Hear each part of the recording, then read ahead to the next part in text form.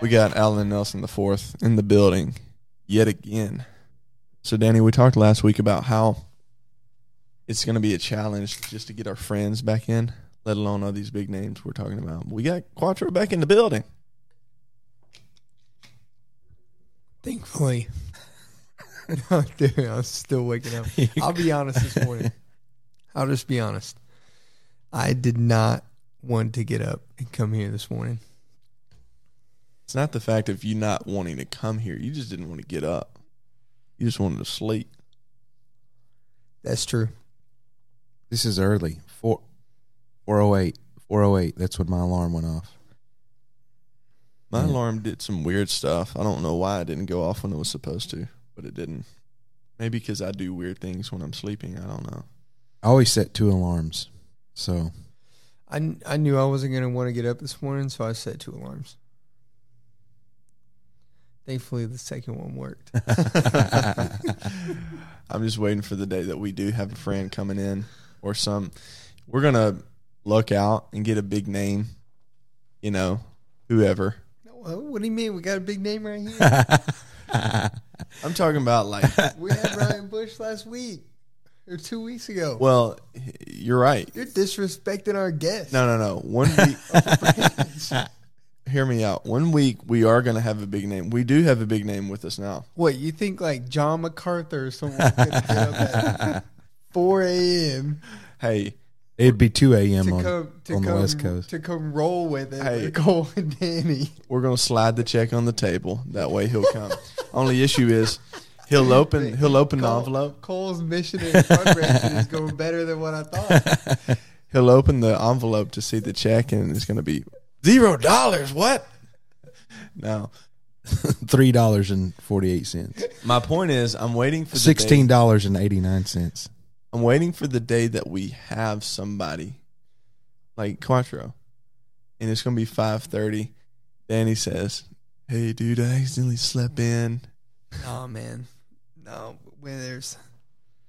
You're a hard sleeper. I'm a hard sleeper, but the higher the stakes, it's like I didn't want to come. I'm here. I was a little late, but I'm here.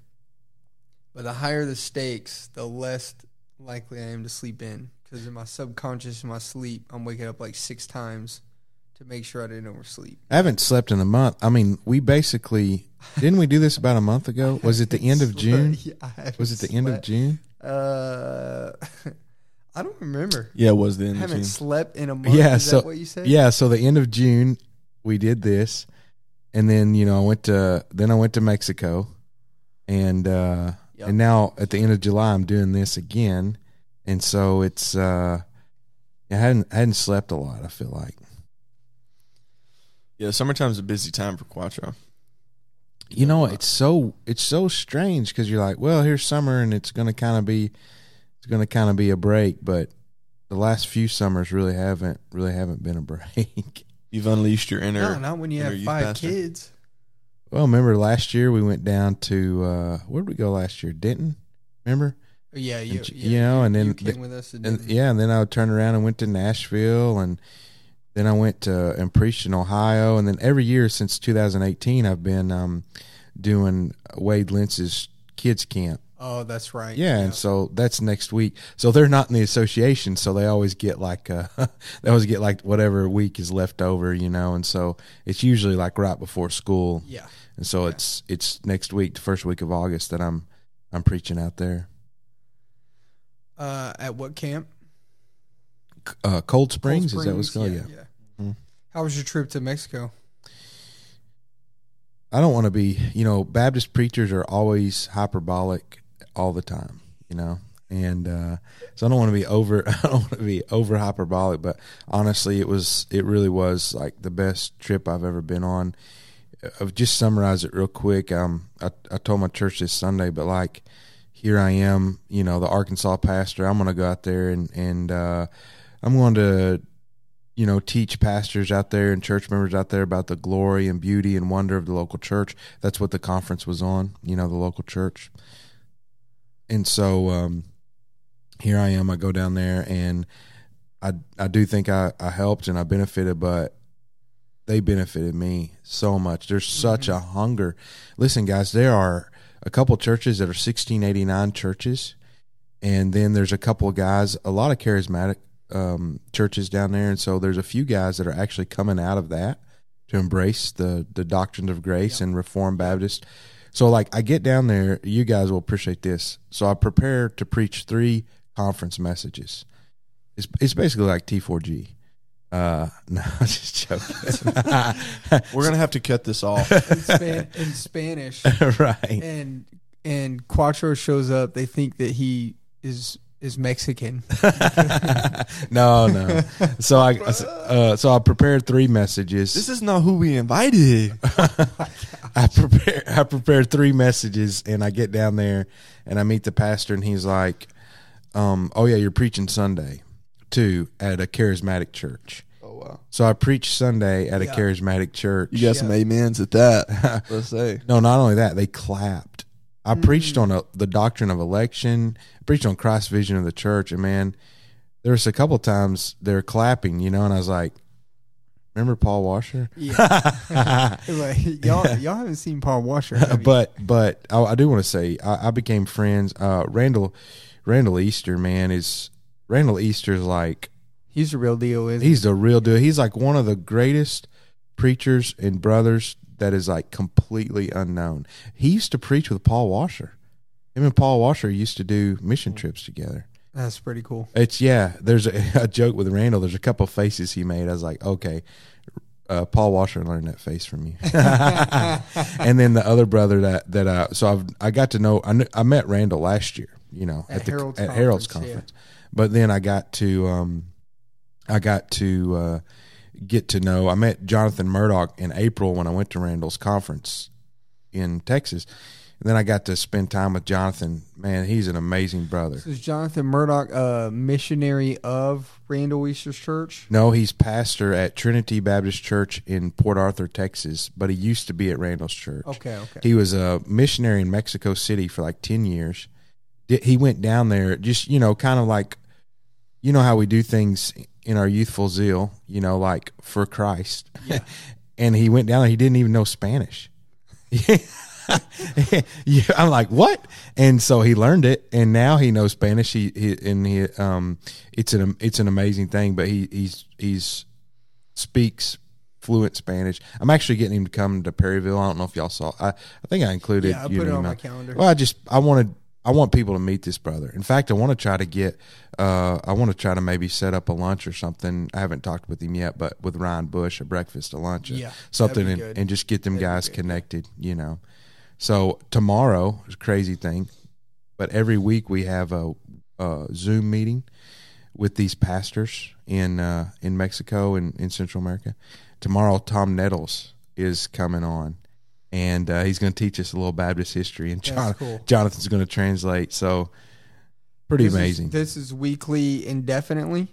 Yeah, they've been doing it. I don't know how long, maybe 10 years, but they meet with these brothers, and they check in on them, and like their philosophy is, we're going to give our life to solid churches and reforming, solid churches. And so they check in with these brothers, and they, how's things going? How can we help? So, and then they teach, I got to teach one time on there, but they teach different things. They go through different things on the Zoom meeting, and man, it's, it was life changing. So I came back, whole new paradigm for missions. Yeah. Oh yeah, well yeah. I mean, we're all on this. We're all on this, and I know others are on this already. But it's a way to see the local church, the priority of the local church, practically focused. This isn't a mission organization. These are local churches pouring into local churches. Yeah. And I came back last thing, and then I'll stop. But the Lord just broke my heart, filled my heart. I mean, so many things, and like I came out and I was just like, we're not where we should be as a church. I've been here for 6 years. We're not where we need to be. And so I preached Sunday about that. And we got to do some changes. We've got to, because Christ loves his church. And I want to see Perryville with with a Christ exalting church in every area. So that's my summer, man, and it's not quite over yet, and it's hot. Yeah, it is. Oh, unbearably hot. Hot and humid. It's supposed to cool off this weekend, though. Because the rain, right? Looking forward to that. I'm a rain kind of guy. I love the rain, and I love the wintertime. You love a rainy night? Yes. Song about I love a rainy night. Which is a classic. He's always talking about things that are questionably classic. Hey, I mean, think about it. You're in a conversation with somebody. Anything Cole likes is a classic. Yeah. That's probably true. Like Arkansas versus Ole Miss this past year, 52-53, Ole Miss wins it. Because I liked the outcome, I'm like, oh, that's an instant classic. Man, that was wild. That was an instant classic, though. No, that's good to hear. It's good to hear the report of everything going on in your life and things going on down in Mexico. I listened to that sermon that you had, 72-minute sermon. The fact that they didn't throw you out because of that, it's one thing. Thanks. Wait. What'd I miss? No, you're just funny. This is funny.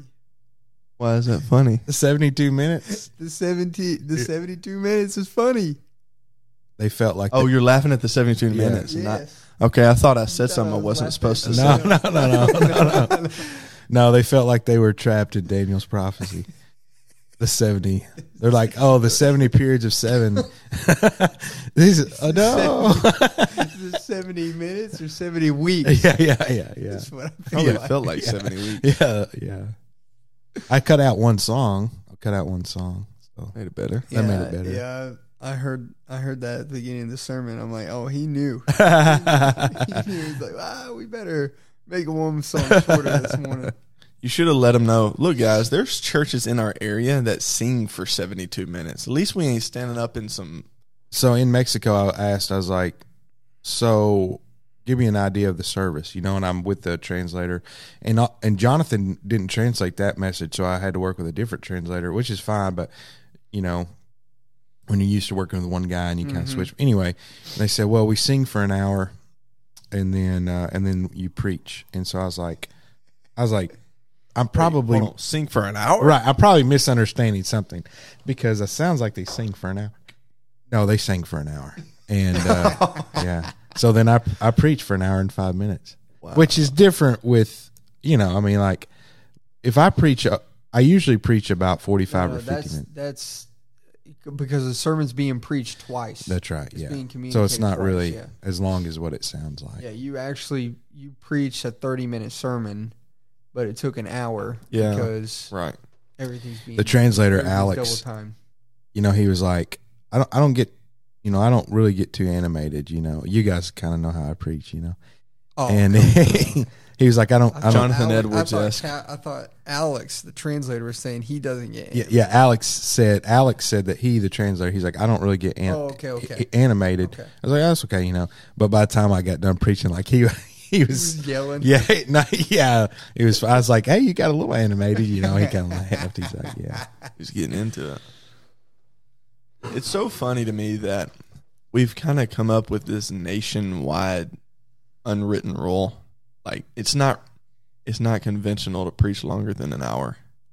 Even guys who preach long times, like, yeah, we really don't go over an hour. Nobody says it, but it's just one of those things. I didn't get caught up in this because I've been so busy. But did you guys, and y'all, I doubt you saw, but like, there was a huge dust up on, believe this, hey, breaking news, there was a huge dust up on Twitter.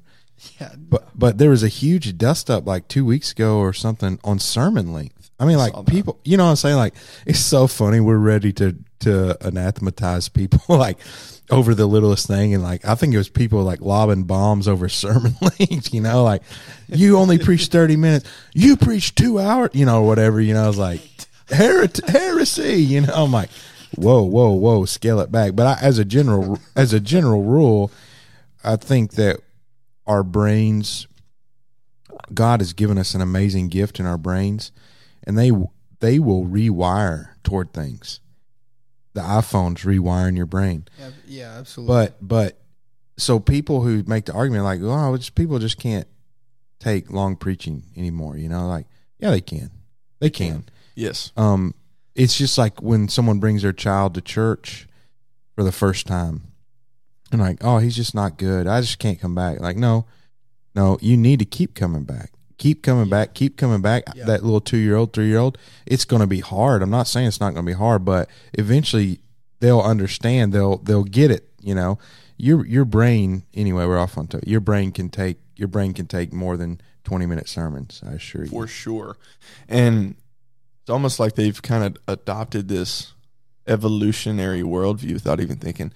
Back in the day, they were able to listen for long periods of time. Now, in this day, we really can't. We've gotten dumber. We don't know what women are, so it's like makes sense. Oh! It's not evolutionary. It's de-evolution. Devolving, yeah. Devolutionary. Devil. Really is a devolutionary. That's got 666 all over it right there. Now, the thing is, though, I think there are things in our time that cause people to not be able to listen longer, but they're unacceptable things like TikTok. Yeah, of course, the fact that you're scrolling TikTok all day and your attention span rewiring your brain. Yeah, your attention span is reduced down to a 6-second window. So, but I'm not going to compromise to that. Here's the segue. My dad sent me 2 TikToks the other day, by the way. Oh, that's amazing. That's a reoccurring. My dad has scaled back on that because he knows now I don't reply to those. So I only got 1 last week. I went from 8 a day to 1 a week. So y'all are going to love this. Ready? One problem is people don't read books like the Pilgrim's Progress. That is a good segue. But seriously, people don't read books. And they're like, can you read this book? Like, people can read, but they don't. And the church would be served pretty well to read books like, obviously Bavinck is a huge undertaking. It's an ask. That's a big ask. But Pilgrim's Progress, especially if you we could all say you should read it in the original, but especially I'm fine if people read a modern version. Read it. We recommended a few modern versions last week. Read it. So anyway, it does have an entertaining aspect to it. When I was reading this Pilgrim's Progress, I finished it Sunday before I listened to your sermon. Is it the first time you read it? First time that I read it. First time that I finished it. I've read it like 3 times. I read the first few chapters 3 or 4 different times, but never finished the book. And it was an easy read. It's one of those books where you can look down 5 minutes later, or not 5 minutes, but you can look down and be like, oh man, I've read 20 pages. I hadn't even realized it. So Christians should read. Yes, there's no excuse not to. And reading books is good for your mind. I've never read any peer-reviewed stuff, but I could say before I see the science on it, reading books has to be good for your mind. Yeah. On top of that, physical books too. Yes, physical books. Yeah. Look away from a screen for a while. There's a big difference between a physical page, what it's doing in your brain and on your eyes, than digital books. Although I'm not, of course, against digital books. Sure, but there's actually something different happening in your brain. Yes. It's measurable. Yeah. When you're reading a tactile book rather than an ebook. Some people can't imagine being so unplugged, but you really need to put the iPad down, put the iPhone down, turn the watch off, turn the television off, pick up a book. And that's what I spend my vacations doing. I take 2 or 3 books, and good luck getting in touch with me over during that week of vacation. You ain't having a classic cast that week. Sounds like a challenge. Like that would be real. I knock on the door. Yeah, Danny's like, "What are you doing here?" I'm like, you challenged me. You challenged me. Here I am. That's about. Danny opens the door. Yeah. He's only got his boxers on. He's got a jug of grape juice in his hand. Quattro, what are you doing here? This is my vacation. I'm like, well, you challenged me. Here I am. So another good segue. We've just shared a bunch of good wisdom for you, and we would say just some good worldly wisdom. But that's not to be confused. That's not to be confused with Mr. Worldly Wiseman. So we concluded last classic cast with really the talk on pliable and things of the story of Pilgrim's Progress before that. But now we move to the next scene where Christian comes upon a man named Mr. Worldly Wiseman. What should we know about Mr. Worldly Wiseman, gentlemen? Bunyan does a great job of naming these people. Yeah. So there's no like, well, I wonder where he stands, you know? Yeah. He wants to help, I'm putting that in quote. He wants to help Christian get rid of the burden in a different way. Yeah. You know? Yeah, go ahead. He's the anti-evangelist, or he's the pseudo-evangelist. Not anti-evangelist, but pseudo-evangelist. Evangelist sends. He's the beast in Revelation. Yeah. Whoa, all right. That escalated quickly there. Are you presenting another true theory? No. Yeah, go ahead. So Evangelist sends him on he's sending him to the wicket gate. The first time I read Pilgrim's Progress, I thought that was just an old English word for wicked gate. So basically, it didn't. The whole half the book didn't make sense to me the whole time. So I was like, why is he being sent to the wicket gate? But it's wicket, which means small or narrow. And so Evangelist sends him in that direction. Worldly Wiseman has a alternative way of relieving the burden, like Quattro said. So he's kind of posed as in opposition to Evangelist, and we see that pretty clear once Evangelist comes back, and later, not to get ahead of ourselves, but once Christian actually does get to the wicket gate, the small gate, Goodwill essentially says that. Goodwill's a man that we'll meet later at the small gate. But Worldly Wiseman, he has worldly wisdom of how to relieve Christian's burden of sin, rather than the one way in which Evangelist is sending him to relieve his burden. Yeah, and this comes out to me now. I'd planned to read this again before we had this. I didn't, but I've read Pilgrim's Progress a few times. I've read it with my family. Let me give you guys just a quick side note and encouragement. I wish I had the book's name. I was thinking about it when I came over here, but earlier in this year, my 10-year-old daughter read a fictional book about John Bunyan's blind daughter. You know? Oh, wow. And she thinks that she was converted. It was a really well written book, and it just dealt with this. Basically, she was upset that she was blind, and she was like always mad about it and everything. And anyway, she ends up coming to faith, and so my daughter talked to me about it, and you know, we're still talking. This all, you know, she's only 10, and we're talking and all that, but really, I mean, John Bunyan's one of my. I'm sure you've already talked about. He's one of my favorite. He's one of my favorite Baptists, but I guess the more you learn about him, if you learn about history and stuff, you kind of begin to realize he's actually more popular. He's kind of more popular because of Pilgrim's Progress than maybe he should be. Like, he kind of overshadows some of the other Baptists like Keach and Kiffin, maybe in Spilsbury, like guys like that we should know more. But almost some of the theological stalwarts. Sure. Yeah. Almost nobody knows those guys. But I'm really appreciative of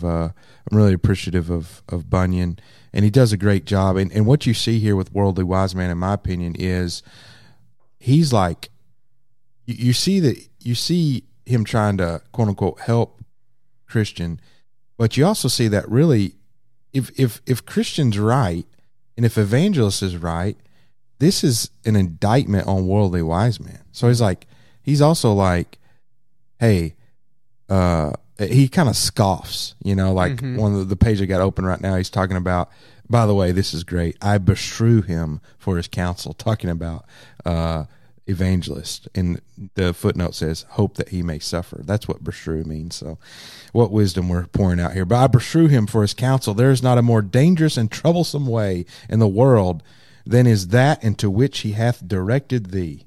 And so he's saying, Evangelist is wrong. That's the wrong way. It's troublesome. It's dangerous. It reminds me of Jesus, right? In Matthew 7, he says, enter by not the wide gate, but the narrow gate. Man, you know what we hear nowadays? That is so unloving to say.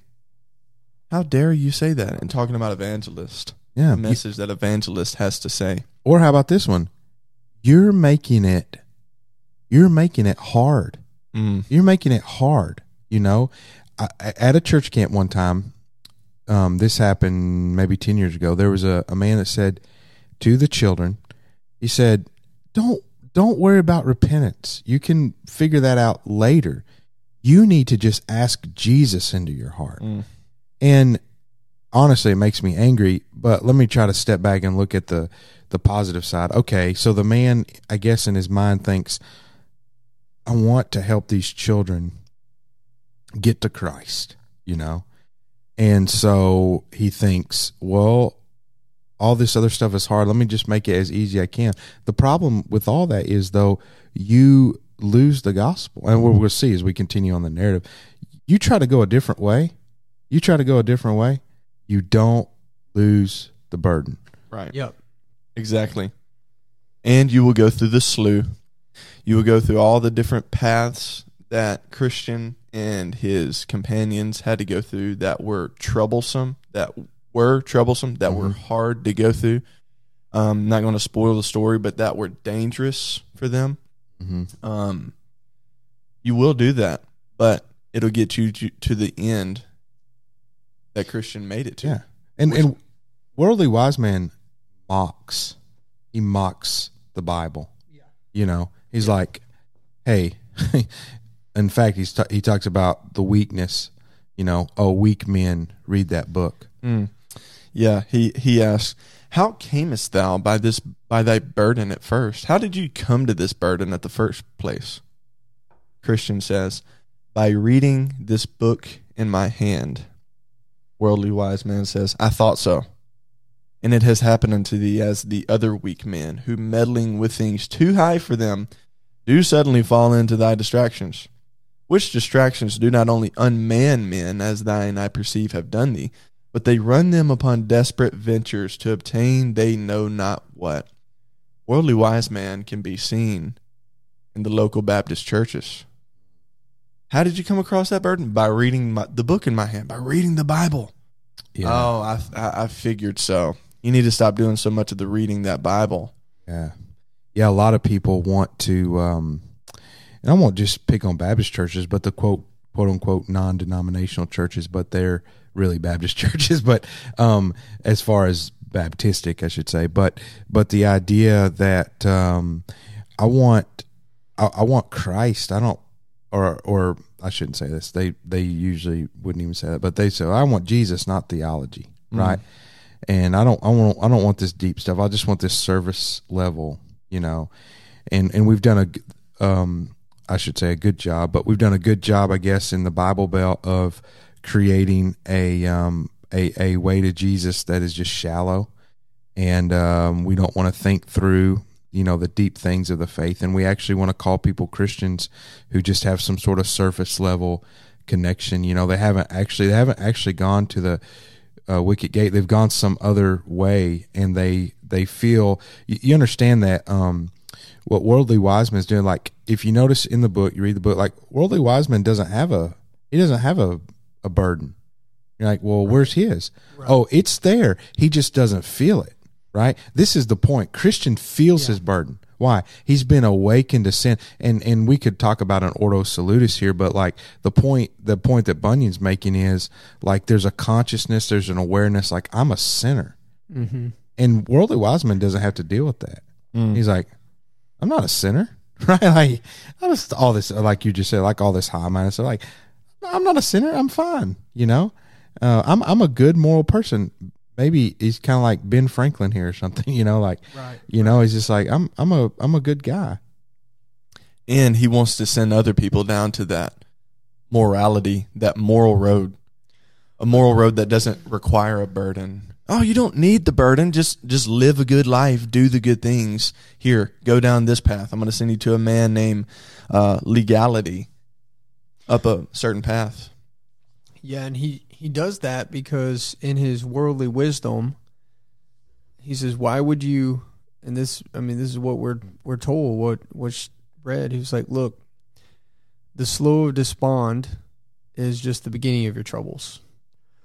There's a different way here that you can relieve your burden. You can relieve your burden without having to go through all these difficulties." And that's essentially what the world says. I mean, there's nothing new from when Bunyan first wrote this book. The world's telling you basically every other way to deal with your guilt. There's another way that doesn't cost you as much. There's a way in which this burden on your back isn't even yours. Someone put it on you. There's a way in which you shouldn't even be guilty for the things that you're guilty of. Or there's the way of, basically think of a lot of common mottos. Just follow your heart. Just do good. That's right. Self-help. Like, there's a way I can get out of this. There's a way that I can work myself out of this. Yeah. And this is exactly, I can change my own life to not be this person and not carry this burden that the scriptures have put upon me. Yeah. Or that God has put upon me through his revelation to me through the scriptures. Sunday, I preached on Jeremiah 6:16-17. Stand by the roads and look, and ask for the ancient paths where the good way is, and walk in it, and you'll find rest for your soul. Well, if you're standing at the crossroads and you're looking, there's all these paths that are large, they're wide. They're all over, and like you look down the path, you're like, man, there's so many people walking these ways. Like, maybe these are the ways to go, and then there's just one kind of obscure, narrow path, and you're like, well, surely that's not the way, right? And maybe it feels kind of foreboding or dangerous, but we know at the end of the day, it's not. It's the way to the celestial city. Yeah. But from our perspective, it seems like, well, there's so many other ways, and what Bunyan's dealing with here is also something that happens. Now y'all may have talked about it, but Bunyan has a unique conversion experience in the sense that, well, I say it's unique, but it's like, it's a long time. I mean, like, it's a long time. It's a struggle. It's a wrestle. He's wrestling with that.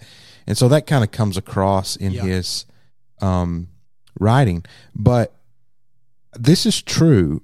This temptation is true, I think, just about for every person before they become a Christian or as they're, becoming a Christian, even if it's happens in moments rather than over days or weeks or months or whatever.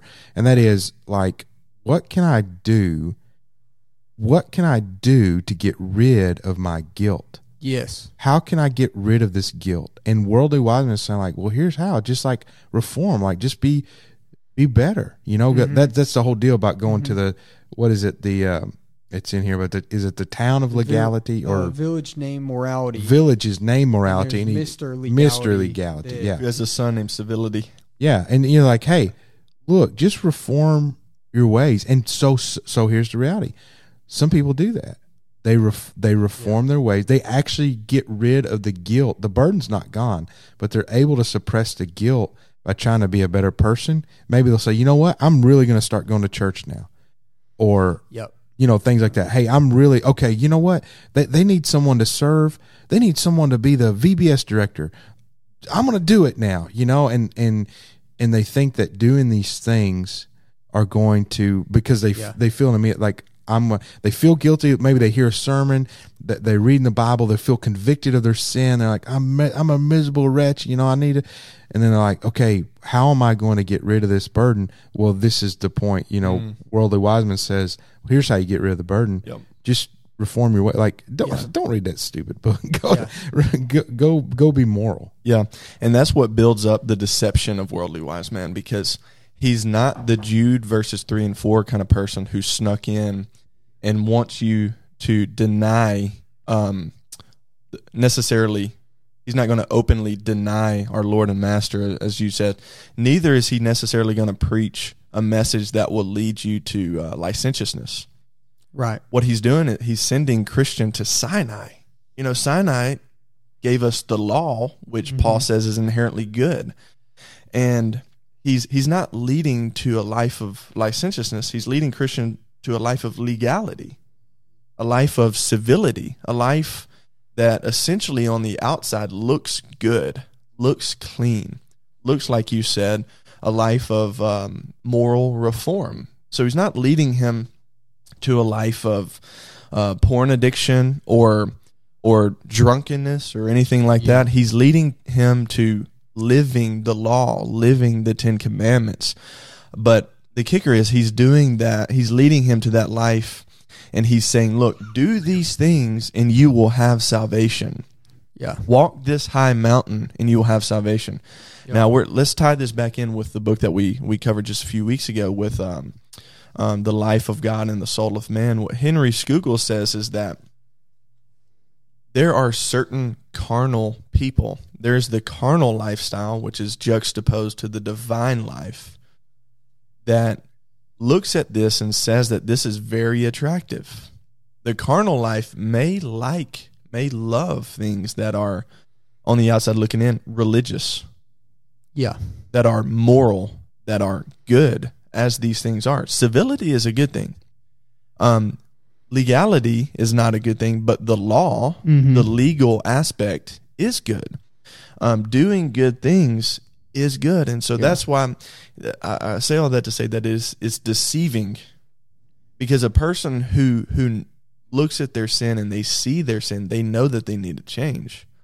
But Worldly Wiseman comes along and he gives the wrong solution. Hey, all you have to do, you don't have to have the burden on your back. Just live a good life. Here are the good things that you must do. Yeah.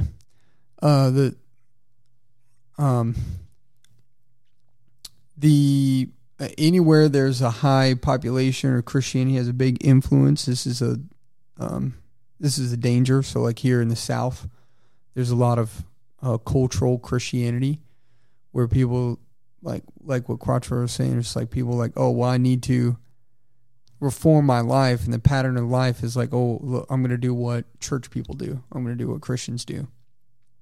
The people who are best at this, I think absolute best at this, are Mormons. Yeah. The Mormons, I know, they're like the best neighbors. They're like at least from all public appearances, they're like the best looking families. Everything's going their way. It's just like, oh, I want that. Yeah. Yeah. But I would say we're undergoing a pretty seismic shift. Yeah. Like, let's see, it's 2022. I want to say, when y'all say 50 years ago, do you think the 1950s? I do. I'm like, when someone's like 50 years ago, like 50 years ago, I'm like, okay, so 1950s. No, but now I'm like, wait a second. Y'all are a little bit younger than me, but like not that much younger. And it's like, when I think 50 years ago, I still think the 50s, but it's like 50 years ago was the 70s. So we're talking about more like 70 years ago. Yeah. In the 50s, there's a different sort of morality, but now like, maybe even Worldly Wiseman would be like offended by like some of these, for sure. The moral, even I'm not talking about LA, right? I'm talking about Arkansas, Conway, Arkansas. Fayetteville.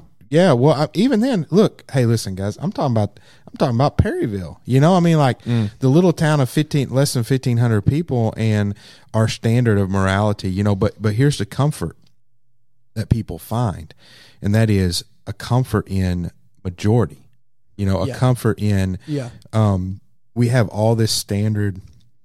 We have this standard of morality that people, just say, like, basically just don't hurt nobody and live how you want. And it's like, okay, and you're okay, you're fine. Like, and if you say, hey, that's not Christianity, then guess what? Everybody's favorite verse, Matthew 7:1. Well, you're judging. You have no right to judge someone, And so, it would be interesting to write a modern day Pilgrim's Progress with some of this, because, you think about in Bunyan's day and, going back to the law, and obviously there's always been immorality. Okay. but yeah, that's Bunyan's point, is that you go back to the law and you find comfort there by being a good person. Of course, thankfully, for our story, thankfully Christian is unable to ascend that mountain. Yeah, let's jump back in. What I like about Christian's responses up until now is basically he's saying things like, yes, I know this way is going to be difficult, but I'll do whatever I need to get rid of this burden. Like, I suffer more from this burden of sin, than anything that's going to face me along the way. Mm-hmm. So what deceives him, what takes him off his path, isn't convincing him that his burden is actually light and that it shouldn't be removed or anything like that.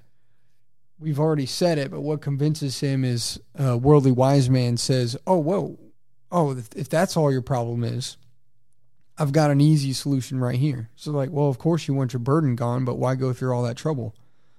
Why don't you just, why don't you just go aside this way and go down to the village morality and meet with Mr. Legality. So Worldly says this. So after that, Christian says, "Sir, I pray, open this secret to me. Tell me the easy way. That you say this solution is right at hand. Okay, well, why don't you just tell me?" Worldly Wise Man on page 68.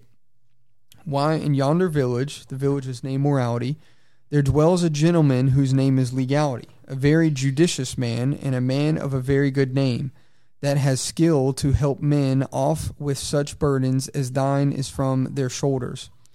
Yea, to my knowledge, he hath done a great deal of good this way. Aye, and besides, he has skill to cure those who are somewhat crazed in their wits with their burdens." So, again, he's done it before.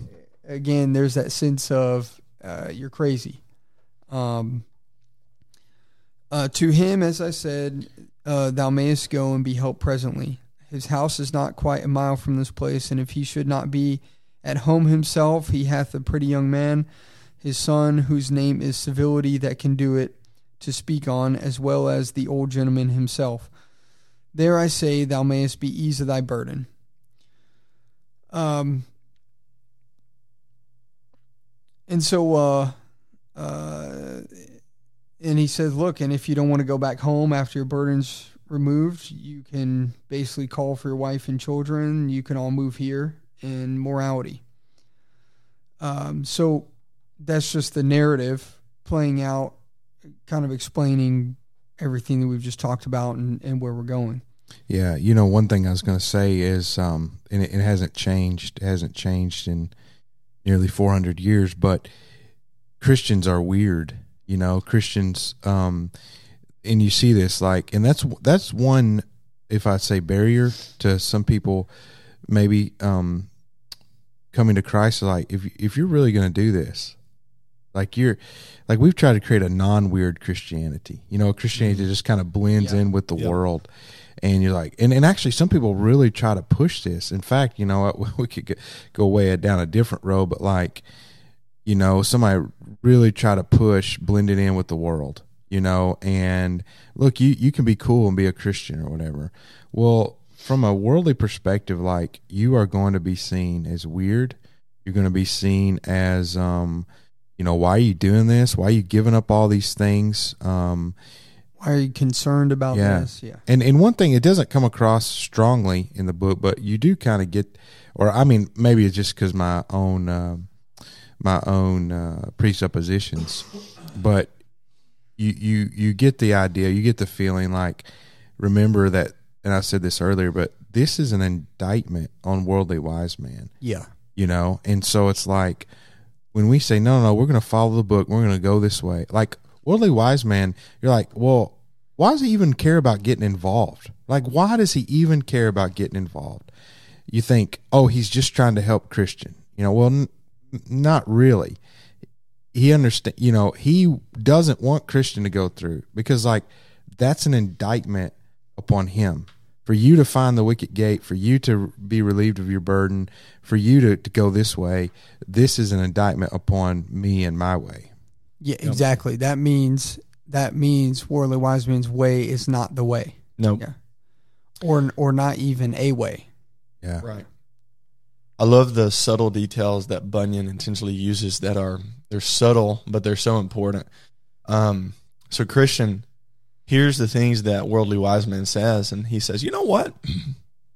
If this be true, which this gentleman hath said, my wisest course is to take his advice. He's like, man, he's on to something.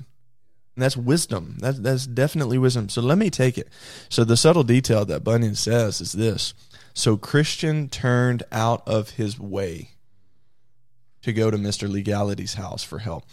That is so important because that way is not the way that Christian was set out on, which is the right way. Proverbs 14:12, there is a way that seems right unto a man, but its end is the way of death. So many people are on that way. You know, this is the way, you know, again, the analogy of the crossroads and all that. This is the way. You know, they see it, all these people walking. What they don't see is just over the horizon, everybody's falling off a cliff, right? Like that is the way of death. It seems like the right way. Yeah. It seems like because remember, we're made in the imago Dei, the image of God, and there is part of, total depravity doesn't mean that there's not any vestiges of the image of God left. There are, and so there's an appeal kind of to what we think of as virtues, you know. Yeah. And so people are like, well, you know, well, it just seems right. Like if I just live right and if I just do right, I'm better than these people. And God, there's no way. Like I'm no Saddam Hussein. Like God has to make an exception for me or whatever. I'm gonna put my head down and this is the way that I'm going to go. But again, Proverbs 14:12, and like we talked about, like, yeah, that may seem right to you. And worldly wise man, there's a way that seems right, but its end is death. Yeah. Yeah. And that verse is so fitting to this. And that's the good thing about Bunyan that we've talked about. A lot of cross references are missed. Like he uses cross references, but there's so many more that are not included in that. And on top of that, there are so many that could be added to what he uses. And that Proverbs 14:12 goes hand in hand with what's going on here. This man read the Bible, didn't he? For sure. You know, like it's like in it Spurgeon that said if you prick Bunyan anywhere, he bleeds bibline. Yeah. You know, and that's so true. And it's actually an admonition to us men who want to lead our families or want to lead churches. Like, you know, we talked about reading books earlier, and I'm 100% stand behind that. But like read the Bible. Yeah. And if you're not reading, in fact, I would say like if you're not reading the Bible, you need to step away from any sort of ministry aspirations, and you need to love the scriptures. And man, it's like I'm convicted and encouraged, like challenged, maybe all at the same time. Just thinking about like I want my children to know the Bible like this, to love the Bible, you know. Yep. And you just see that anyway. Side note, you just see that coming through, and he doesn't all the time necessarily say, "Okay, I said this comes from this," but you can just tell like this comes from a man. Like I would love to see Bunyan's Bible, you know, especially when he's older. Like I'd love to see it. Like I bet that thing was like beat up, worn. I mean, like pages probably falling apart. If they had highlighters back then, it was probably all highlighted up. he probably would have church disciplined you for doing that,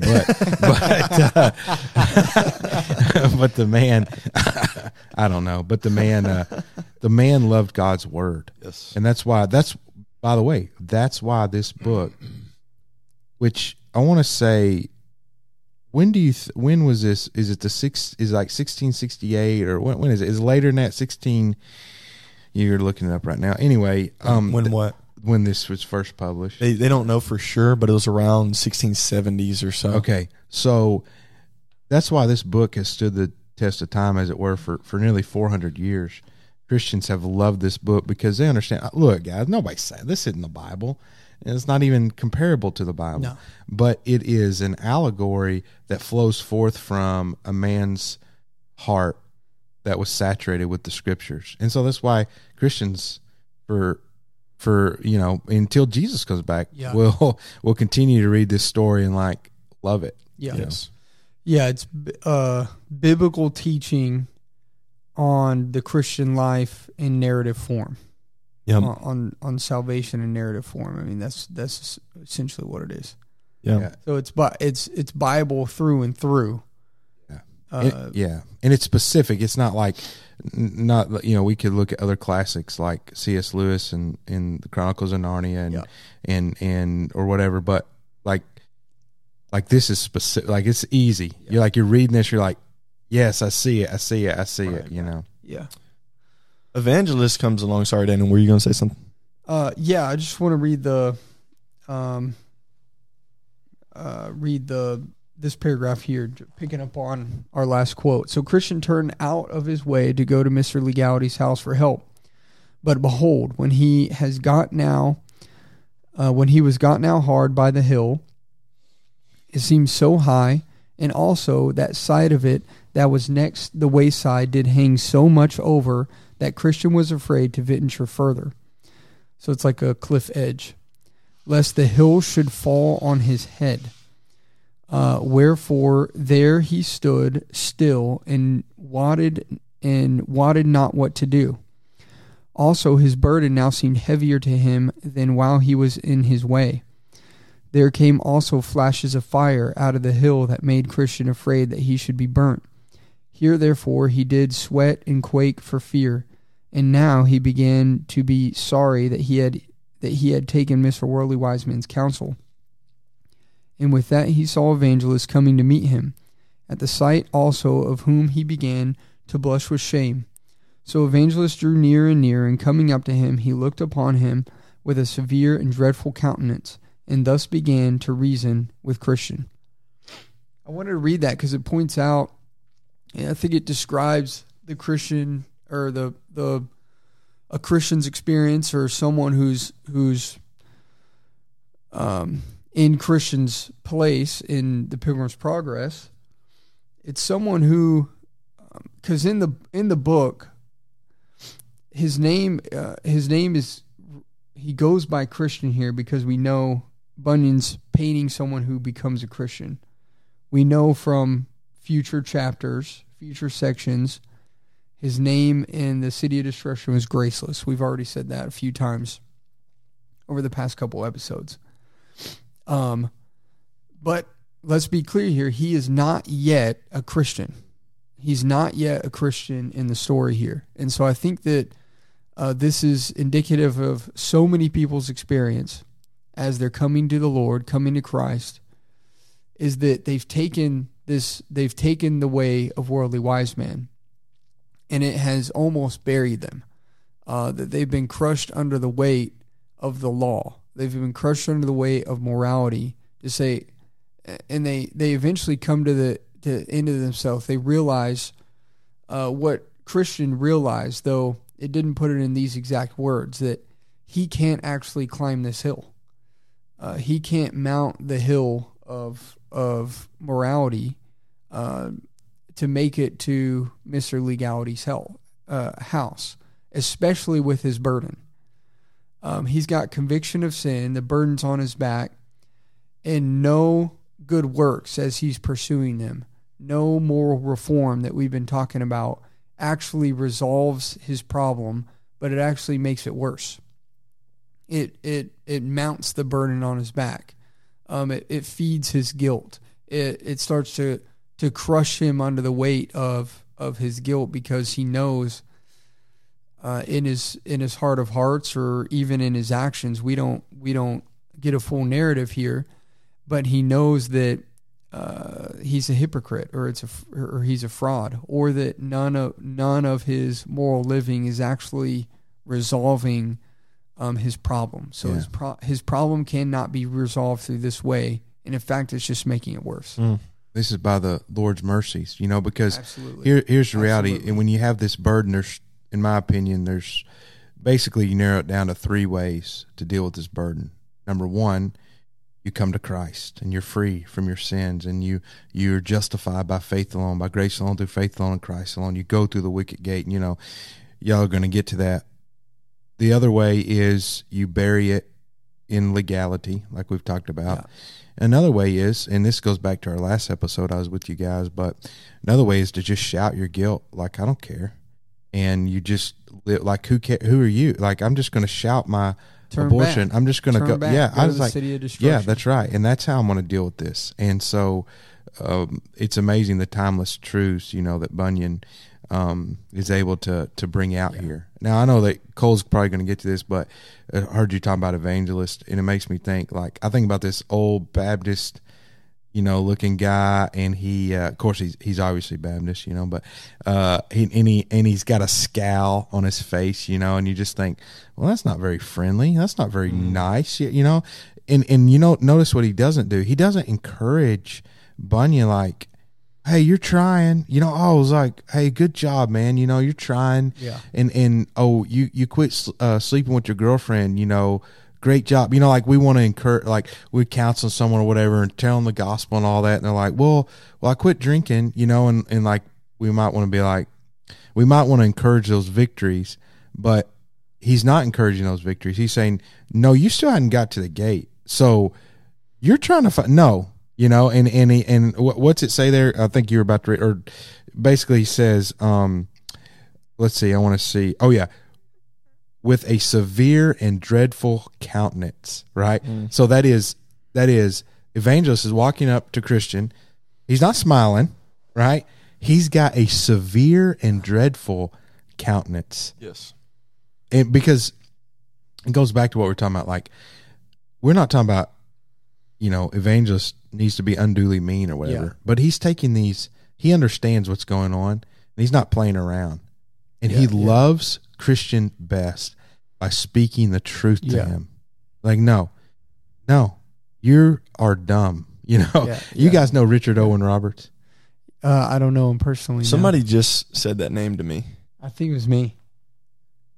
Maybe so. You need to YouTube Richard Owen Roberts. Look, if you want to talk about a 75-minute sermon, you just Google Richard Owen Roberts. Right, that's introduction. That's introduction. You might have a 3-hour sermon on your hands. Evangelist looks like Richard Owen Roberts right here, and you have to like, and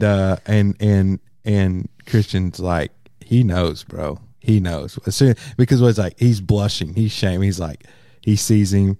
And this is the effect that godly men. By that point, he's recognized, oh, this isn't the way. I'm crushed under this thing. He doesn't know what to do at this point. Thankfully, Evangelist comes by. Providentially, Evangelist finds him. And of course, what else is there to do but blush? The man that told you the way now finds you on another way.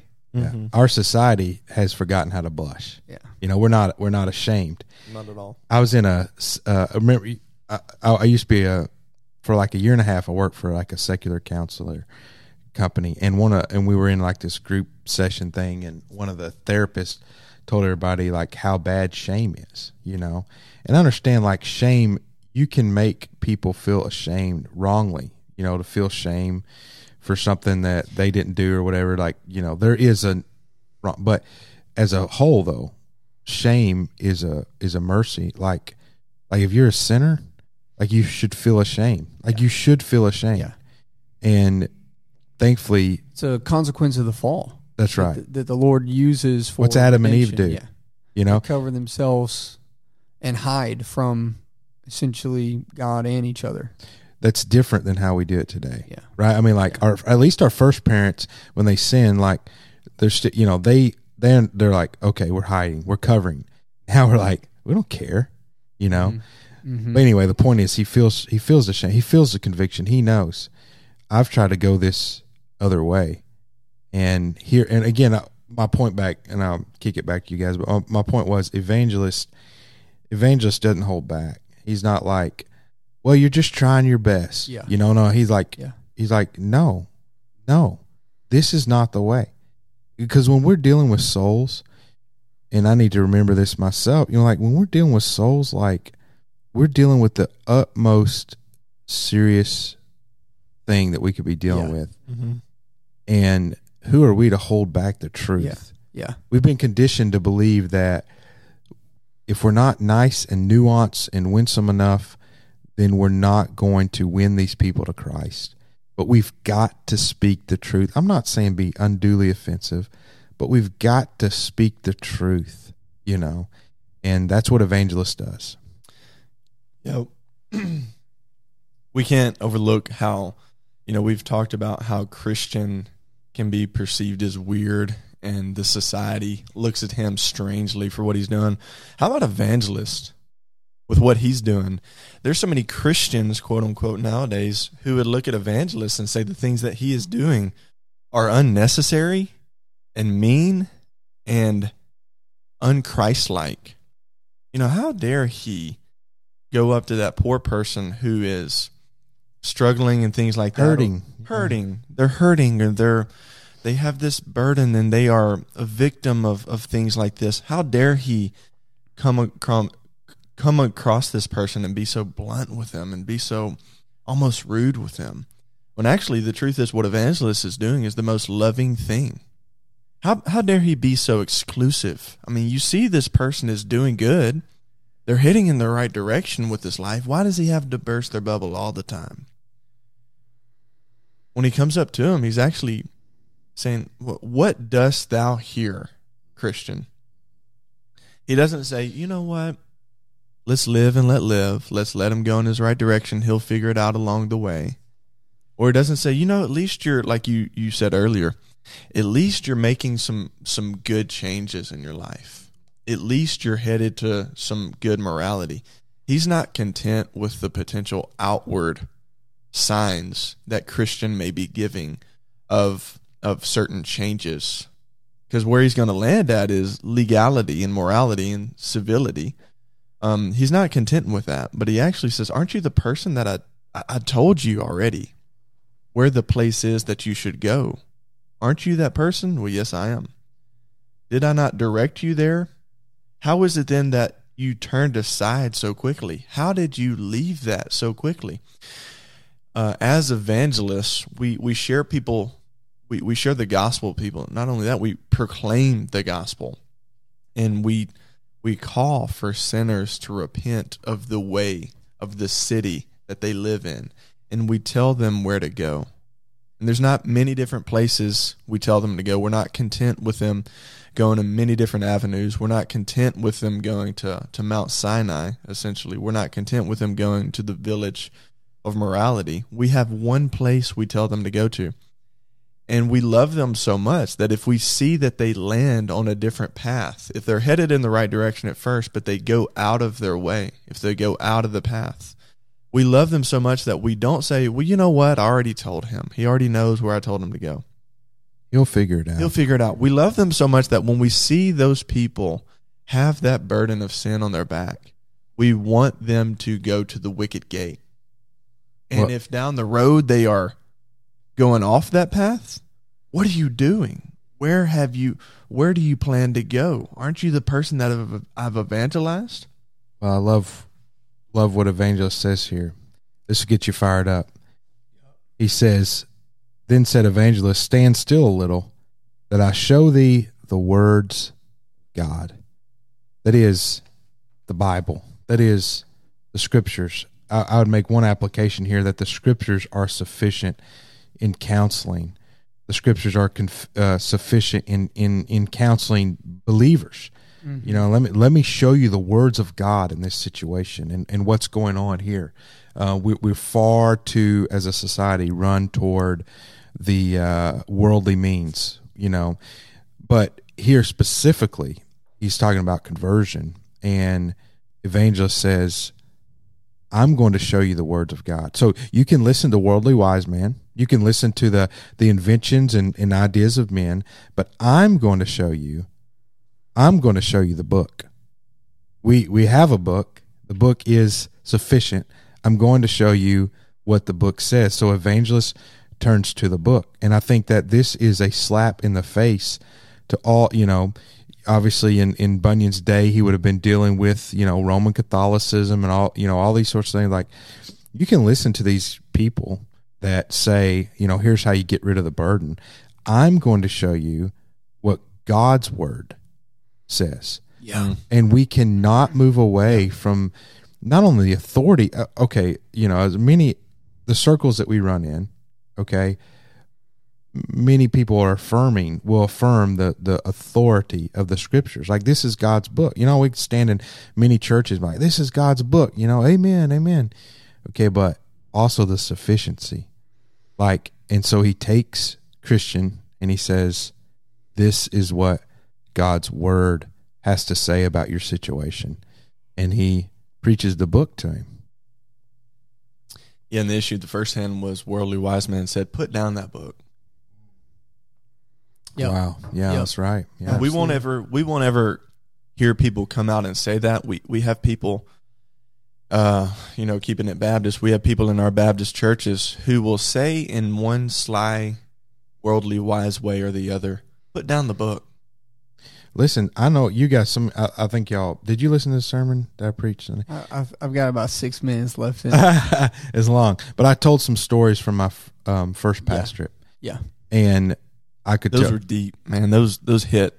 Yeah, those really did. I could tell you more, but the idea like happened a lot of times. Like, you know, I was preaching through Philippians, and you know, there's one deacon's like, "This is utopian. This is pie in the sky." You know. One younger guy, he was like, do you really think God's going to hold us accountable by every word in this book? There was another man I visited one time, wasn't a deacon or anything like that, and he said, we heard this phrase over and over again, but stuff like this, you know, well, I know what the Bible says, but, or I know I should be reading the Bible more, but, and so like you said, they're not coming out and saying, put that book away, but that's what they're saying. Right. And Evangelist says, no, you need to know what the book says. And I've been in situation before talking with people and stuff, like they get upset that you keep quoting the Bible. Mm-hmm. Even people who profess to be believers. But this is what Evangelist comes back to. Evangelist comes back to the scriptures. Why? Because God uses his word. Yeah. God uses his word to effectually draw his people. And if we're trying to be the evangelist, which we shouldn't here, if we're trying to be the evangelist and we're trying to point people to Christ apart from the book, you know, there's some people like, I dealt with this a number of years ago. That's why I wrote, you know, From Death to Life. I dealt with this from a number of years ago with people like, okay, well, if you don't pray a prayer, like, dear Jesus, come into my heart to get people saved, then what do you do? And like, I'm like, it's okay to tell people what the Bible says. It's okay to tell people like Mark 1:15, Jesus says the kingdom of God is at hand. Repent, therefore, and believe in the gospel. Like, it's okay to say that. It's okay to foretell what Paul said to the Philippian jailer. Believe in the Lord Jesus and you will be saved. Well, I don't know what to do. Like, no, just preach that. And I've had pastors say, well, what if people don't understand? You know, what if they don't understand how it is that they are, that they're to accept Christ or whatever? And you're like, well, that's not, it's like, that is not that final, like, drag them over the finish line. Like, that's not my job. My job is to help them to understand that's the wicket gate. Mm-hmm. There it is. Mm-hmm. That, and go. And being willing, like to follow up with people, like you say, it's in Providence, but maybe in one way we could kind of imagine that Evangelist knows. He's like, aren't you the guy? Like he knows, like he knows he's a guy. Right. And when he sees him, like he knows, like Evangelist could have just like went out of the way and avoided him, but he knows he goes, he has a concern for him and he takes him back to the book. No, that's good. We preach, we teach. What if they just don't understand? Where you keep using the means that God has given you, and ultimately, it's the Holy Spirit that makes them understand through the regeneration of their heart. Well, how wild is it to like, you don't understand repentance and faith? Okay, just repeat after me, dear Jesus. Like, wait. If you don't, let me understand for you. Then. Yeah. Like, no, if you don't understand, and this is what a lot of people have done. They've said, okay, if Bunyan was writing today, maybe he would have another character, like Mr. Prayer. It's like Mr. Prayer is like says, hey, here's how you get rid of the burden. You need to just say this prayer. Yeah. Just say it's magic. It'll magically lift that burden off you. One time I was counseling a guy, and it was like, I was asking him, and he said like he understood and everything. Like I could have easily had him prayer after me. So I said, why don't you pray? Why don't you pray? And, so he just prays and he's like, dear God, would you just help my grandma? She's sick and, just be with her and amen. You're like, okay. He does not feel a burden, he, and now we have to be careful. Like, does he feel guilty enough? But when you pray something like that, you have no idea what's going on. You, at the end of the day, what you're saying is you can't repent and believe for someone else. Amen. That's right. That's really all you're saying. You can show them the way. You can show them the gate. You said what I said, and like if I had your mind, my sermons would be so much shorter. You said what I said; it's so much shorter. Yeah. I wouldn't have 72-minute sermons. I'm efficient, man. This is why I can't write books. I'm just efficient. Right? Did you get the new book by Danny Thursby? Yeah. How long is it? It's a paragraph. Yeah. $42. Yeah. It's hardback. Yeah. It's a hardback pamphlet. I like what Evangelist. Let's go on. I like what Evangelist says here. He says, moreover, now the just shall live by faith. But if any man draw back, my soul shall have no pleasure in him. He also did thus apply them. Thou art the man that art running into this misery. Thou hast begun to reject the counsel of the Most High, and to draw back thy foot from the way of peace, even almost the hazarding of thy perdition. So he's reasoning, he's pleading with them. He's saying, look, the you can't be any more clear than that. He doesn't say that the just live by morality, that the just live by legality. He gets to the heart of the matter. The just shall live by faith. Yeah, and read just a little bit further. Like this is how the word of God works. And look what happens to Christian.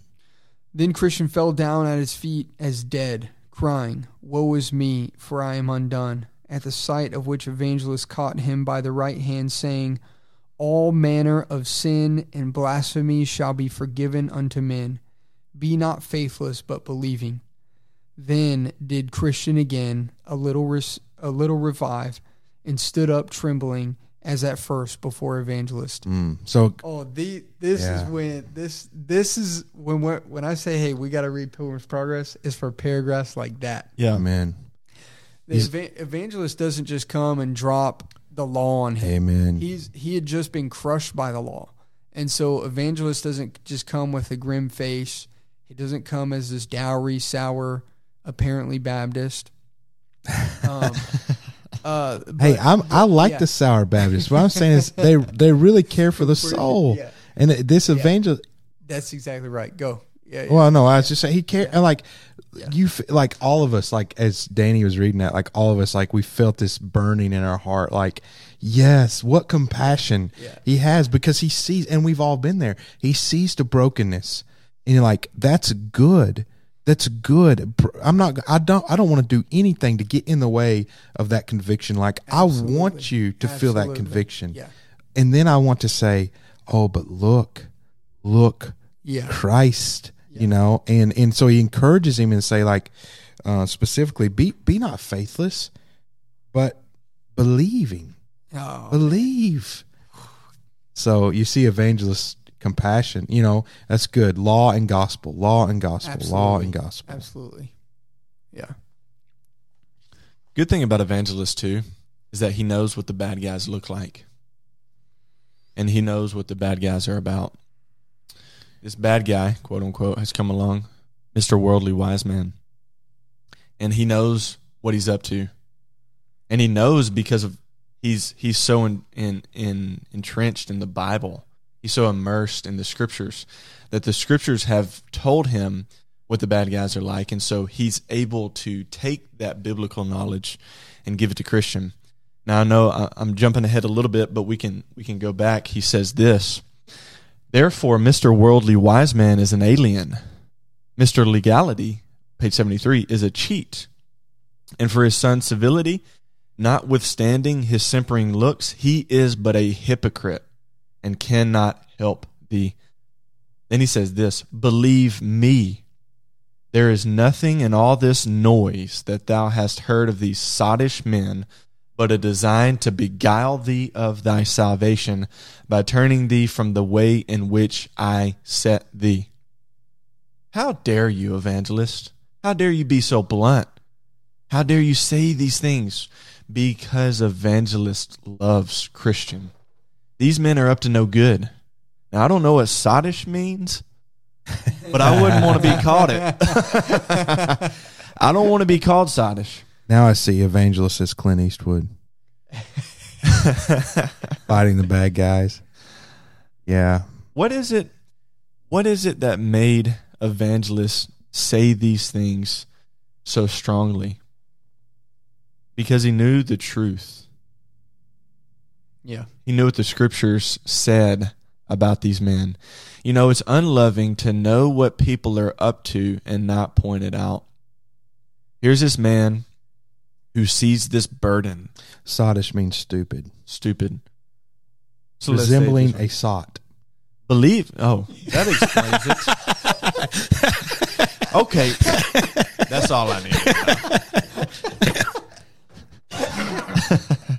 Believe me, there's nothing in all this noise that thou hast heard of these stupid men, but a design to trick you of your salvation by turning you from the way in which I set you. Strong language. Strong language. Strong language that Christians who are to evangelize other Christians must be committed to, because it's the truth. Yeah, that's right. You can't play game. Now I understand we joked earlier about calling everyone a heretic. So, like, you can't call someone a heretic that is preaching 35 minutes instead of 45 minutes. Okay, that's different. But you can say Joel Osteen is stupid. Yeah, he's stupid. Yeah, he's a wolf. He's taking you in the wrong direction. You know. People got mad at Shylin a few years ago when he came out with that song "False Teachers," and he started naming names, you know, in that song. It's kind of a funny story, but like my kids, they go to the store, they'd see a picture of T.D. Jakes or Joel Osteen, they'd say, "Look, Daddy, a false teacher!" You know, they like yell it across the store. That's how you know you've raised. Yeah, my wife was like, "No." I was like, "This is great," you know, and so yeah. It's Evangelist not playing games. Like he's saying, they're stupid. They're wrong. Clint Eastwood. He goes Clint Eastwood on them. That's what I'm saying.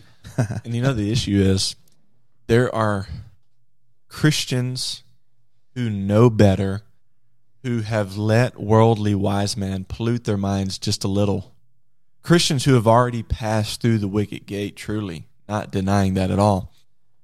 who will still, though, even though they have passed through the wicket gate and are on their way to the celestial city, who will still adopt the wisdom and the solution of worldly wise man, who will either, which this is harder to say they're Christian if they've done this, who will either on the front end point people, or not be willing, at least, I'm saying this sensitively, not be willing to point people in the right direction. Maybe they don't go as far as worldly wise man has done by sending them to Sinai, because if they do that, they're showing the fruit that they're not Christian. But not to ramble about that, who are either unwilling to point people to the wicket gate in a truthful, loving way, or on the back end are unwilling to say what Evangelist has said right here.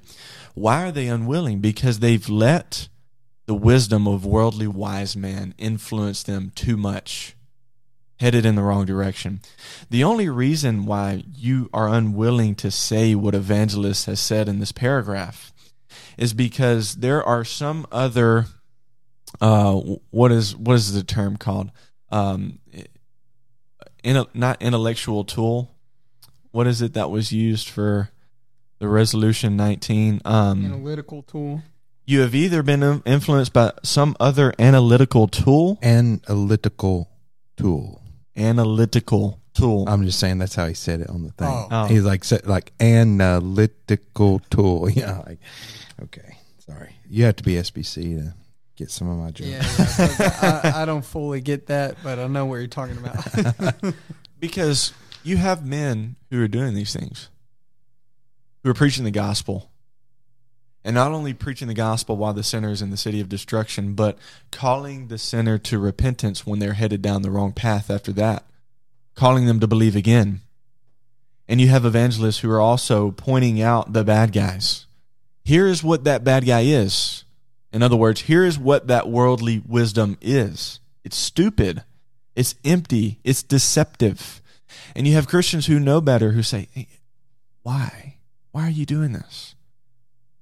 They're going to figure it out on their own. The idolatry of our age is winsomeness. Winsomeness. Or niceness. Tom Buck called it wimpsomeness. I thought that was great. Of course, it made people mad. But, you know, I see Danny looking there too. But like at the end here on page 74, again, he says, again, law and gospel. A Christian's like, is there any hope? Can I go? Can I get back on this path? Evangelist says, thy sin is very great, for by it thou hast committed two evils. Thou hast forsaken the way that is good to tread in forbidden paths. In other words, he's not sugarcoating. He's like, you're wrong. No. You know, you've tried to go, I'll just make up a thing. You tried to go to Alcoholic Anonymous or whatever to clean up your act.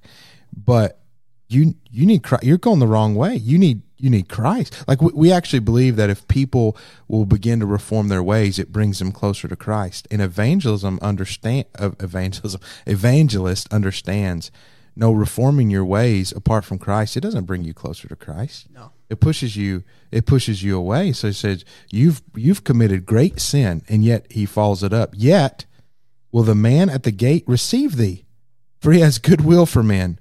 Only said he, take heed, thou turn not aside again, lest thou perish from the way, when his wrath is kindled but a little. In other words, he said, go the gate. He has goodwill. He will receive you. But don't you dare try to turn out of this path again. Yeah. Go. Yeah. Go. Yeah. Right.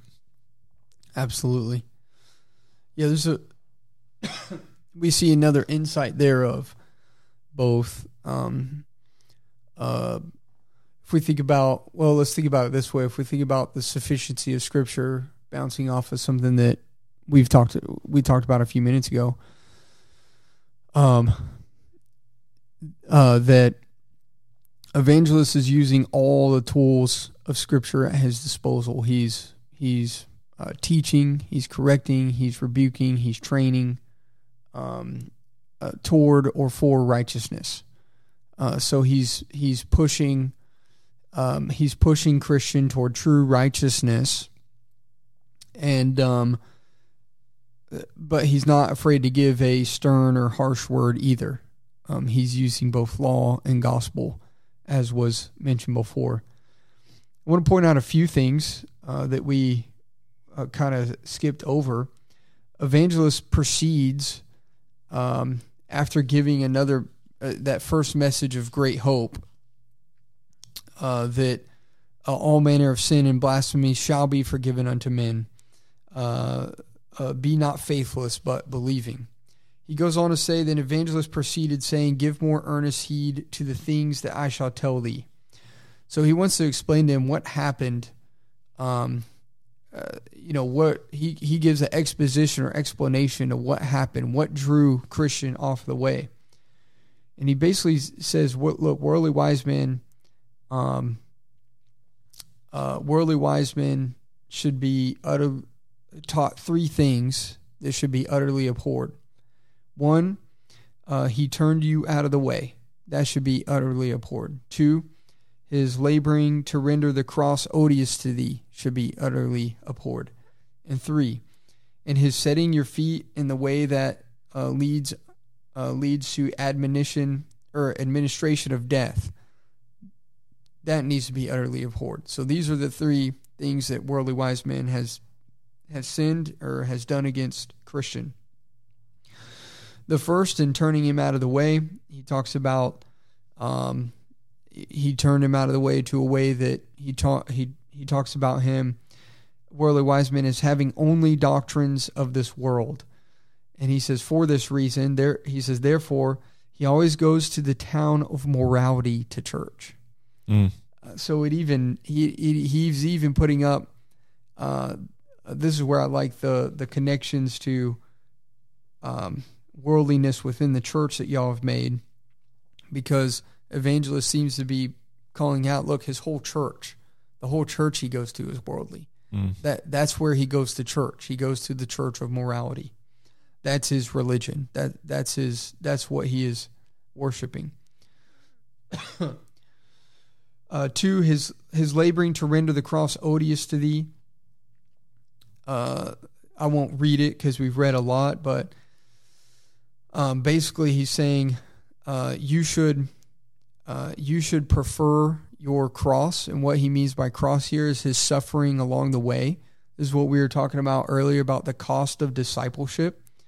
And he's even essentially quoting here from Scripture when he says that, and he that comes after him, talking about the King of glory, and hates not his father and mother and wife and children and brethren and sisters, yea, for his own life also, he cannot be his disciple. So he's talking about the cost of discipleship here. He's talking about the suffering or the demands of the Christian life, the things that faithfulness or going along this narrow way, this wicked gate, is going to cost him.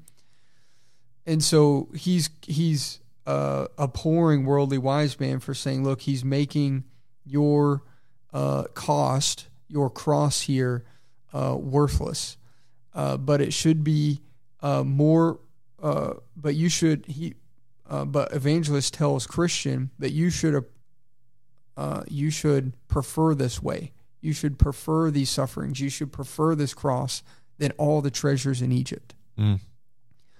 And then lastly, setting your feet in a way that leads to the administration of death. And what is that? What is that death? Just so that we can cover all of this narrative here.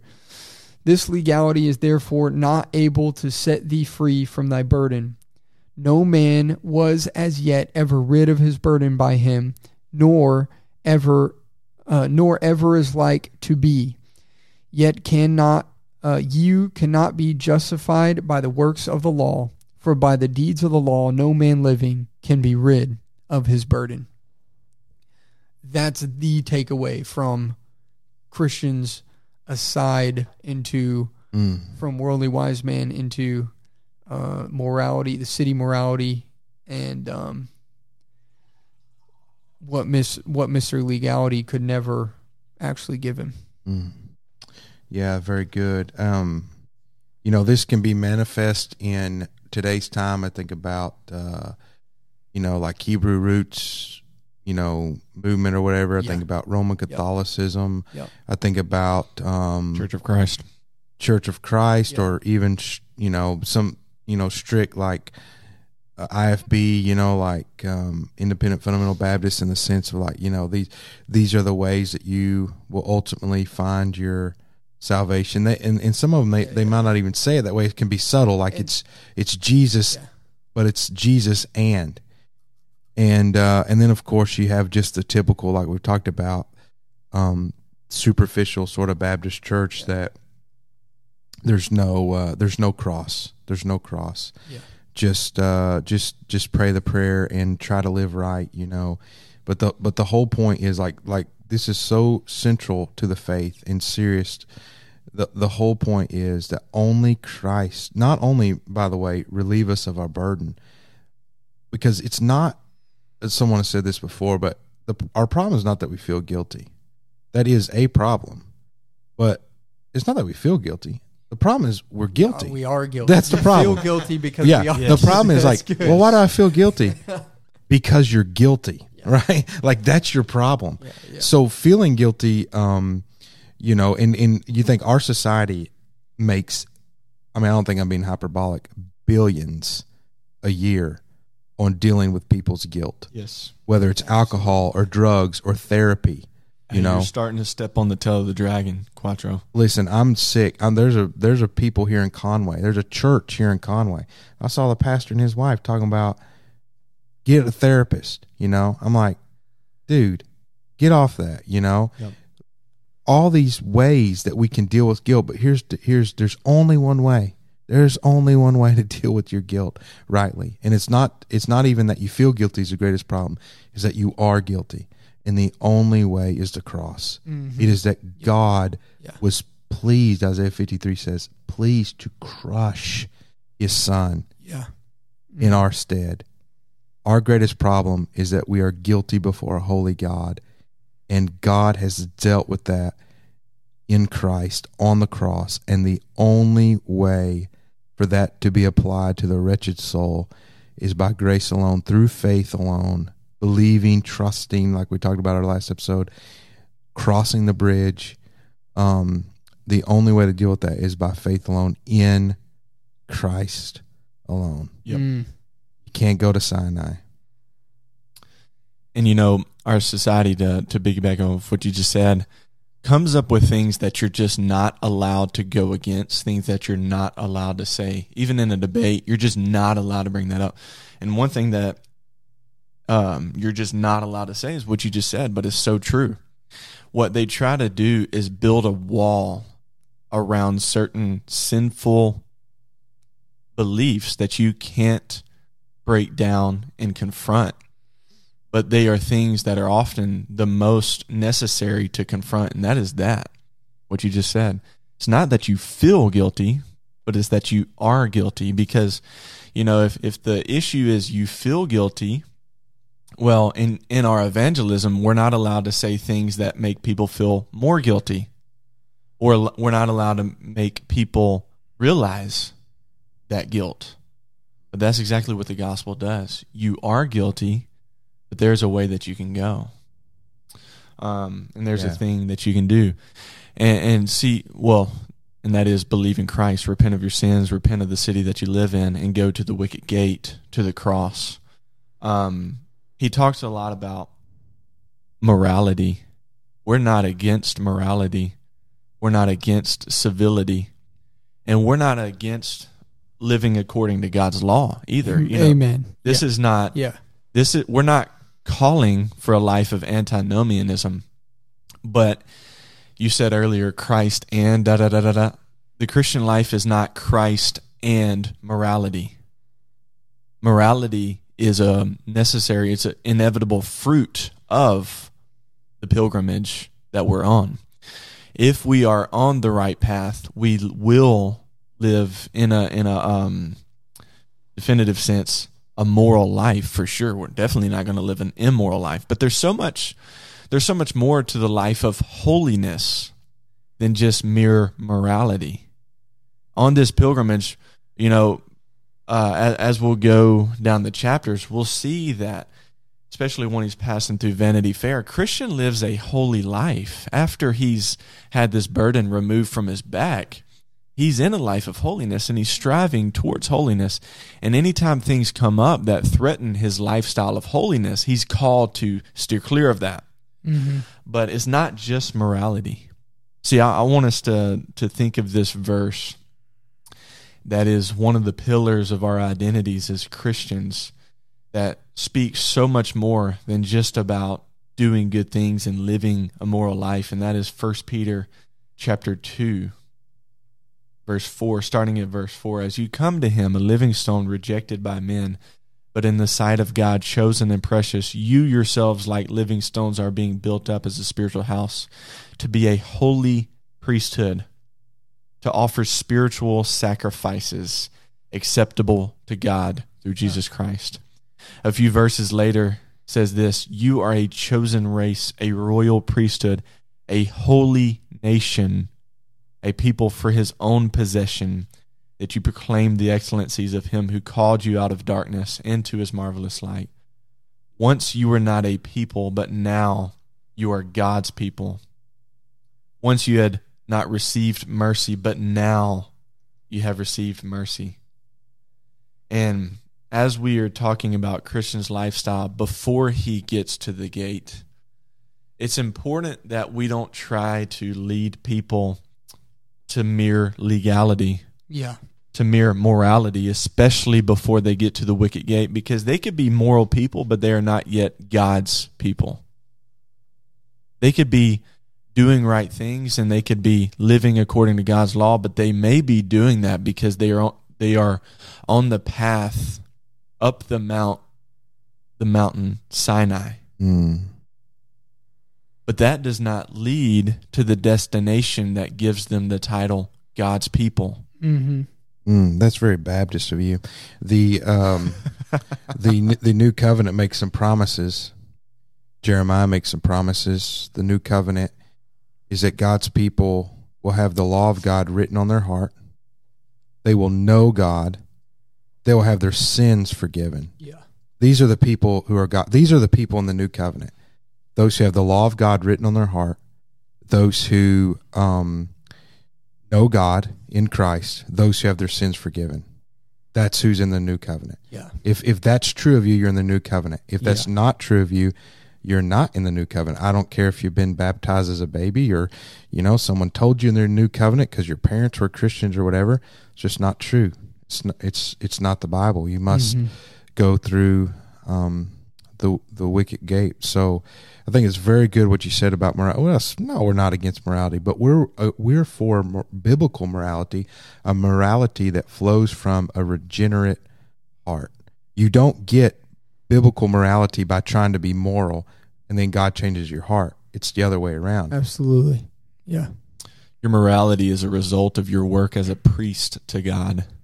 Of course you're going to be moral when you're offering spiritual sacrifices to God through Christ. But your morality is worthless and empty if you're not a priest to God. And if you have not become a spiritual stone built up into the holy temple of God by Christ. Yeah. Everything through Christ. Doesn't matter how long you've been on Sinai. If you haven't made it to the wicket gate to be placed at the foot of the cross and looking at the cross and have your burden falling on you, it's just morality and legality. And as loving evangelists, see, as a Christian, you're probably listening to this right now and you're like, I know this. I know all this. I'm preaching to the choir. Well, the next step for you is to be evangelist. Be evangelist and understand what he is doing here. We should focus on Pilgrim's progress, on the Christian's progress to the celestial city, but we can't overlook evangelist here. As we're talking about this, I'm thinking right now, if we're discipling people, how to be an evangelist. 3 steps. And we just open the book and we look, first off, we open the Bible. But we open Pilgrim's Progress, the second half of Pilgrim's Progress, and we look at evangelist here. Number 1, he has pointed them to the right direction. Number 2, when they are off the right direction, when they turn off of their path, we point them back to the right direction. We don't let them figure it out on their own. That is so unloving. That can be clothed in, just this so amicable, easy, welcoming spirit. Just let them do it. They're going to come across it themselves. That's unloving. But number 3, as Danny read for us on page 72, we point out to them why that path that they were on should be hated. Yeah. I wish that Evangelist, it's easy here, I wish Evangelist would run into someone else, it was like where he kept having to come. It's like, because sometimes in our life we run into people time and time again, and we're doing this stuff. We're doing what Evangelist has done with Christian, except they're not doing what Christian does. They just keep going the wrong way, And another thing I was going to say, and you guys are right there. You're at the cusp of it. It's like one of the only experiences I've had that that you guys haven't quite had yet, and that is with your children. Like, this is applicable not just to like people out there, but what you just said. This is how we be a good evangelist with our children. I mean, little Danny, he's getting on up there, but they're understanding. But as they get older, and you have to walk through these things with them, and it can be difficult. But the most loving thing that we can do to our children is taking them back at time and time again. And I think it's important too to instruct them, like what we said earlier. You're going back to the Bible. Like, this isn't just what Dad thinks. Like, look. Here's what God thinks. Here's what God thinks about these things. And so anyway, but this task that the evangelist has, it seems easy here because, Christian goes off the path, evangelist talks to him, now Christian's going to go on the path. And you're like, well, praise God, But it's not, in real life, it's not easy to be the evangelist, because you see people do that, and you've had the victories, and you said, no, go back to path. There's the wicket gate, and you see that. Yeah. But you've also had people like you're trying to climb Sinai again. Like what are you doing? Or they're going or turn to the city of destruction. Altogether. Yeah, they're going back to the city of destruction, or whatever. Or they're coming back to you like, my life's messed up, and you're like, yeah, this is the 8th time we've had this conversation. And my advice is not any different. You need to repent. You need Christ, Yeah. And so it can be a hard work. But remember what Paul says in 2 Timothy 4 to Timothy. He says, do the work of an evangelist, not play the part of an evangelist. Do the work of an evangelist. Mm-hmm. It can be hard work, but it's a joyful work. Amen. Well, it's 6:57. We're about to have to go to work. Yeah. Which I bet you're going back to bed, D2. No, I'm not going back to bed. I'm up for the day. Quattro, it's been a joy to have you on again. Yeah, thank you guys. Man, this is such good stuff. Hey, let me give a quick plug. There's I don't know who publishes it, but there's a really nice children's Pilgrim's Progress. I think it's called Little Pilgrim's Progress. Mm-hmm. It's with a rabbit, though. So it's kind of like Peter Rabbit meets Pilgrim's Progress. Mm-hmm. It's a hardback. It's got really cool pictures. Somebody just showed it to me recently. So Google it. It's a really cool edition. I just wanted to bring that up for anybody looking for resources for the kiddos. Sure, and there's the Paul Cox has which is not, it's really just like an abbreviated version, but it's kind of neat. My kids liked it. I think he might have coloring pages too with that. It's kind of neat, Ref Tunes, yeah. Paul Cox. Yeah, check that out. I'm sure Danny's been eating that up. He loves to color. Pilgrim's Progress, A Poetic Journey. Yeah, is the Ref Tunes one. I've mentioned that before on here, but I'm glad you brought it up again. Yeah, a little coloring book. Don't watch the movies. No, I'm just joking. You can, but it's like, read the books for sure. Like, don't circumvent reading Pilgrim's Progress. The recent Pilgrim's Progress, the kids one that came out, it's on Amazon right now. Mm-hmm. It's pretty creepy, actually. The most recent one. Yeah. Yeah. Mm. Yeah, we played it for our church. A bunch of kids got scared. Oh, that's great. Okay, I want it. A bunch of kids got scared. They were just like... Did they get scared into repentance? Some of them eventually did. Yeah, we had some baptisms. Let's see, it after works. that. Why are y'all even preaching anymore? Just play that. Amazing. Yeah. Okay, we're going off the rails. 3-part series. Yeah. A 3-part series where we show movies at the very end and we just explain what's happening in the movie in our sermons. Let's just be honest. We like Pilgrim's Progress because Bunyan alliterated it, and Yeah. Baptists have been alliterating That's why he's a Baptist. Yeah. ever since. Some would push back on that, his view on the Lord's Supper. But Hey, anyway, speaking of that, we can close after this, but we need to have a bonus episode on the theology of Bunyan, because things like that. So the Lord's Supper and his view of the Sabbath, because he was not a Sabbatarian, if I'm reading him correctly. He actually kind of rails against the Sabbath and things like that. But maybe we can have a long Saturday morning episode on the theology of Bunyan. That'd be good. I would have to do some real homework for that episode. You're going to have to be willing to wake up for that. Saturday morning, I bet would be a tough one to get Danny to get out of bed. That actually would be pretty tough. I can tell you this. If you want to read there's lots. Actually, Bunyan wrote a lot, actually. But if you want to read a sermon by Bunyan, I can't remember the title, but you can just Google this. The last sermon that he preached, like right before he died. In fact, he got sick on this journey. And he preached. I think I've read this. Yeah, he preached about you have to be born again, and regeneration, the first cause, as it were, and the Ordo Salutis, Holy Spirit, bringing about regeneration before faith and all that. And it's good. I preached that one time during COVID, during our like a Sunday night or something. I read it. I wasn't. That's where I read it, because you were. Oh, okay. You sent it to me then. Yeah. I wasn't like pretending it was mine, but I attributed it. So. That's good. But really, though, after this, we'll talk about a good time to schedule that. I say we should do that soon. That'd sound really fun. Study a little bit of Bunyan. I have a few things in mind that I'd love to talk about with you guys. That Dr. Bush and I talked about a little bit about his biography, but Quattro, you know quite a bit about his Lord's Supper view. I'll read his Sabbath stuff again. Maybe we can just talk about Bunyan for a little bit, because he wrote a lot of good stuff, but he, in and of himself and his life, is just interesting to talk about. Yeah, can't wait to see him in heaven. Yeah, it's going to be great. Bet he had a beard like yours. That celestial city.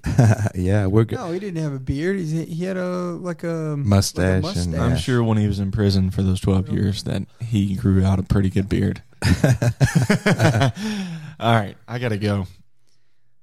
CD, D2, and our man Quattro coming at you recorded and direct from the Classic Cast, where we just roll with it.